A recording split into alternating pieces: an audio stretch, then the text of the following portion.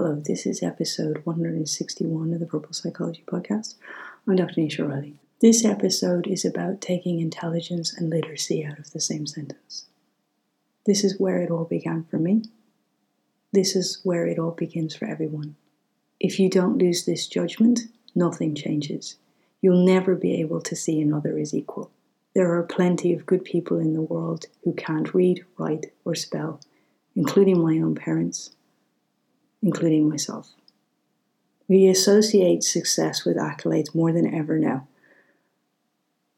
But what's worse is we associate bullies who hold some of the most influential offices in the world at the moment, and we judge their behavior based on their level of education and their level of literacy. I seriously worry about the legacy of this. I feel that even if these people are not voted back in, we will still have this legacy holding over us. We will still associate their bad behavior with a level of education and a level of literacy that we expect from people. It's one of the reasons why when people can't learn how to read and write and spell in school, that feels like such a milestone of failure for them. There is so much at stake for you and in how you will be viewed for life. And there are deep-seated reasons for racism that you fuel by this as well. You could only be as good as those white masters who could read and write. I've written whole books on the traumatic experiences of my life due to literacy. I have never finished any level of education with a sense of respect from the academic establishment.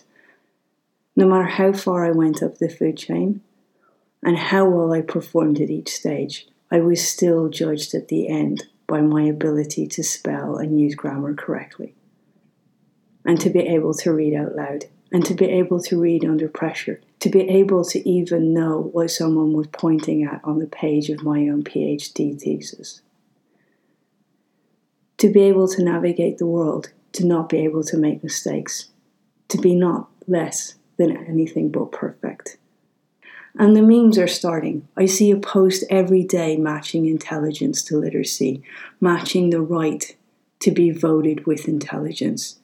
These are becoming more and more linked in our minds. The incorrect use of grammar makes you unworthy. If you make mistakes, you're a narcissist, a bully, a womanizer, a failure, dishonest, unacceptable. Those are the links that are starting to form in jokes every day on my social media.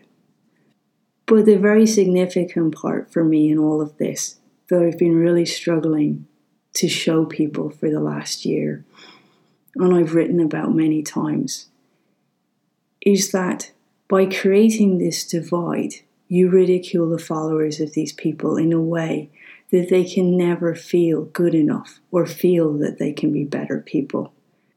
It takes a lot to make people feel educated, to make people feel that education is accessible to them.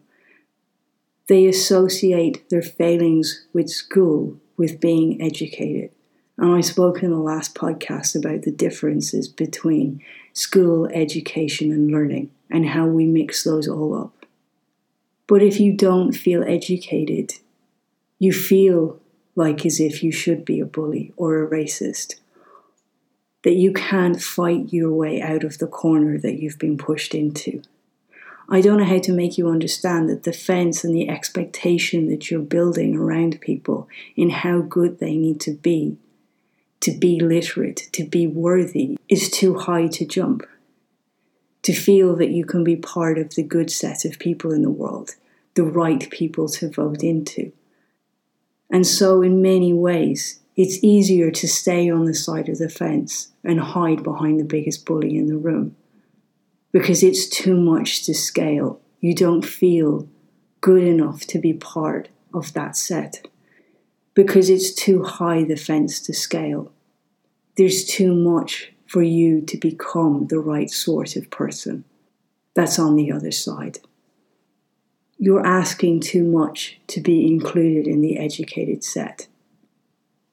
I started out to take literacy and intelligence out of the same sentence.